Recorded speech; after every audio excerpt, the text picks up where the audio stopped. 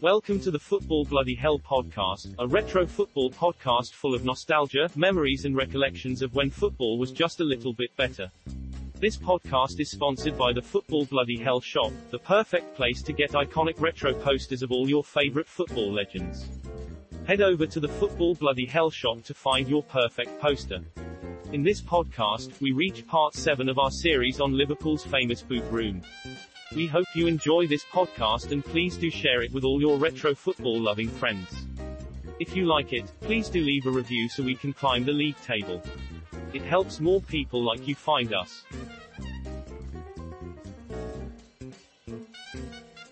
The Boot Room, Liverpool's engine room for European royalty. Part 7. Slowly but surely, we are winding down to the final days of Bob Paisley, Liverpool's most successful manager ever. So far, he has lifted all 3 of his European Cups, despite never really wanting the transition from boot room member to boot room superintendent. Next in line for the managerial post was Joe Fagan, another quiet component of the boot room that would prove to fit right in at the helm, despite not wanting the job yet again. But for now, Paisley still had 2 years to go before he called time on his managerial tenure. We start part 7 with a look at the 1981-82 season. It became a league campaign that contrasted the failures of the season before, with injuries being less of a constricted feature. 1981-82. Domestic success restored. To begin this section by saying the English football pyramid was Bob Paisley's bread and butter would be to do injustice to the rest of his titanic achievements. In reality, every competition that the Englishman entered was his bread and butter. But last season's 5th-placed finish undermined that statement, with injuries being the telling trait in an unsuccessful league campaign. It was clear in the season before that the tides needed to change in 1981 and Paisley accomplished just this. Using summer as his opportunity to reassemble his squad, Paisley let go of Jimmy Case in a deal that saw Mark Lawrenson join the other way from Brighton, while Ray Clemence joined Tottenham Hotspur at his own instigation. By January 1982, Ray Kennedy had also left Liverpool to seek greener grass in Swansea, and Phil Thompson had been stripped from his captaincy. David Johnson, another integral member of the Liverpool team throughout the previous 3 seasons, had struggled for form, and Paisley had begun to consider a long-term replacement for Terry McDermott, too. Before 1982 had ended, both would be playing their football with clubs they'd starred for earlier in their careers, Johnson at Everton, McDermott with Newcastle. But if Liverpool's boot room had proven anything since its inception, it was that, while good players come and go, the Reds never needed to rely on key figures for success.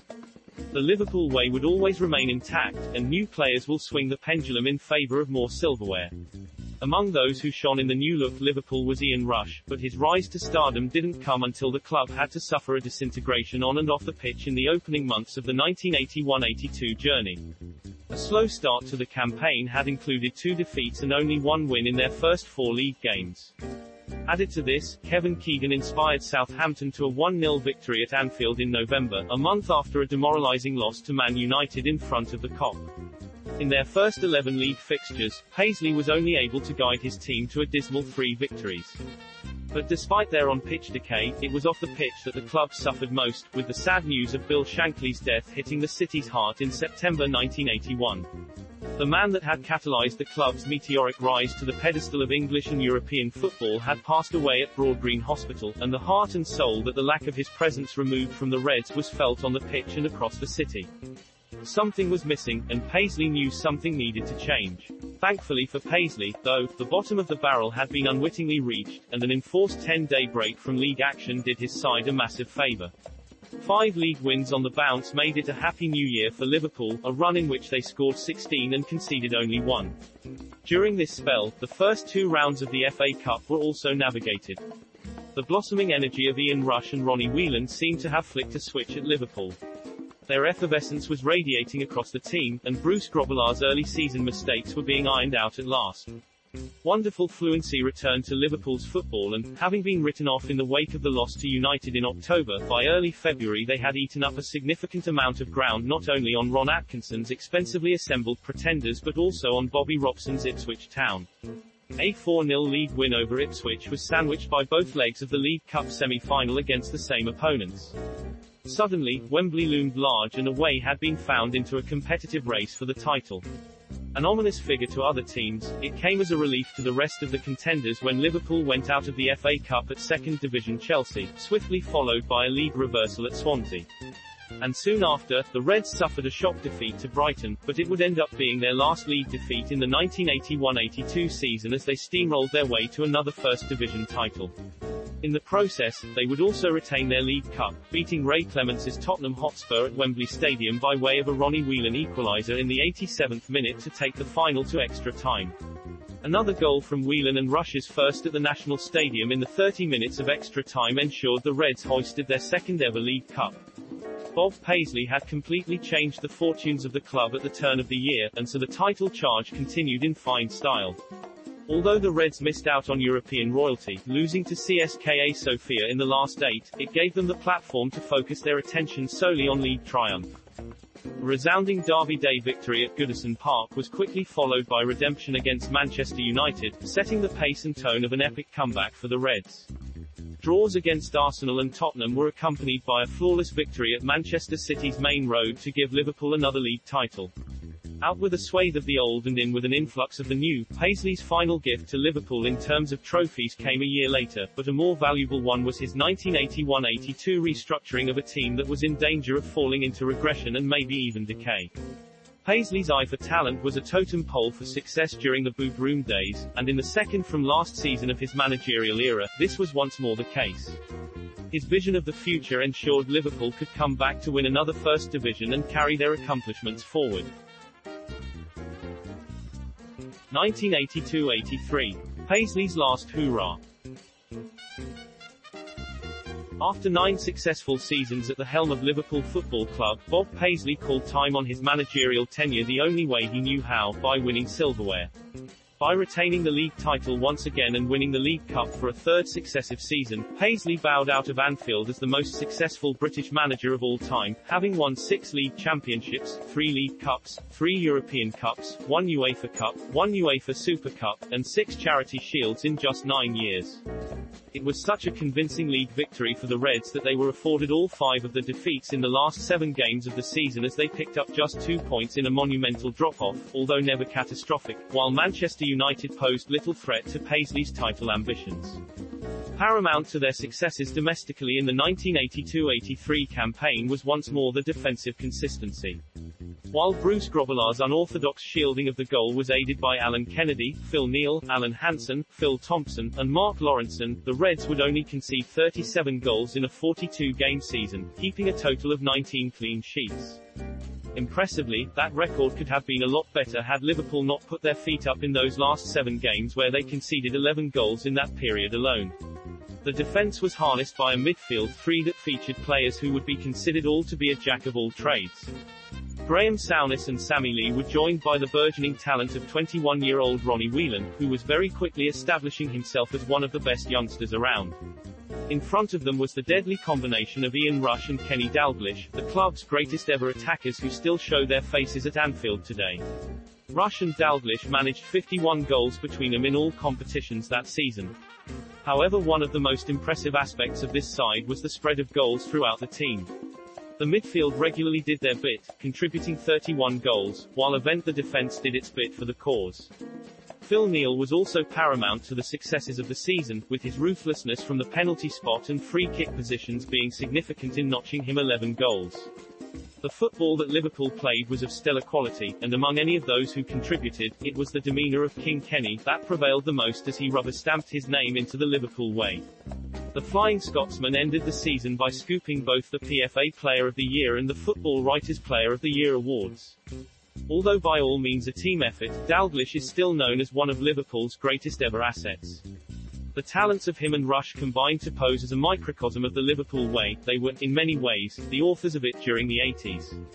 At the end of the 1982-83 season, the legendary Bob Paisley declared his retirement from management.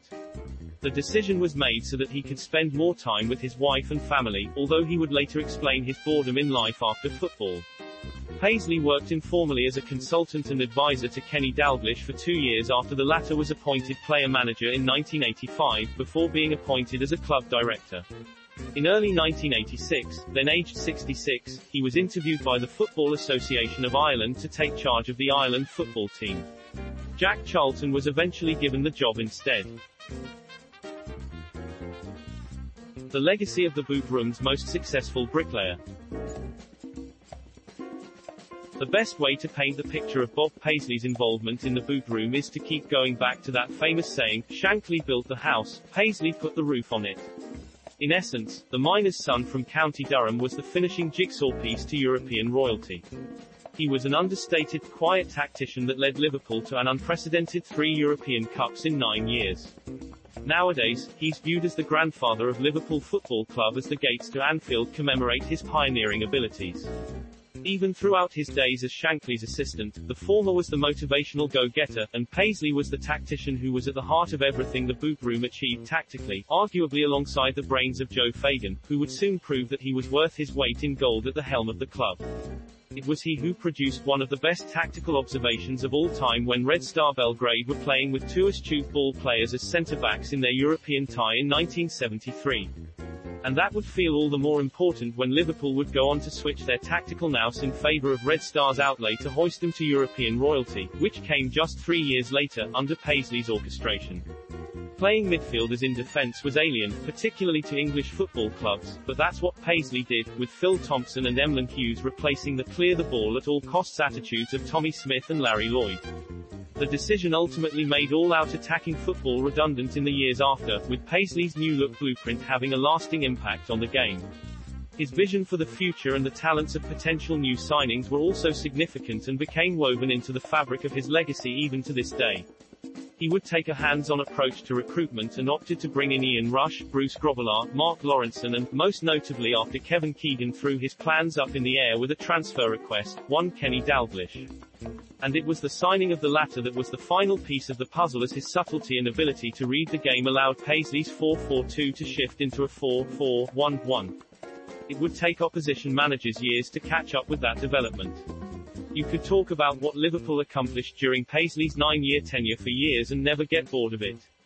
In a period when the European Cup was immeasurably harder to win than it is now, with only league winners qualifying, Paisley became the first man in history to win the trophy 3 times, with only Carlo Ancelotti and Zinedine Zidane matching that feat since. A humble personality that forged Liverpool's relationship with the European Cup and kept the love affair going for a decade of dominance, Bob Paisley will forever go down as a defining character in the boot room. His tactics and vision for talent are what make him a beloved grandfather of Liverpool Football Club, and to continue in his path, Joe Fagan was next to step in line.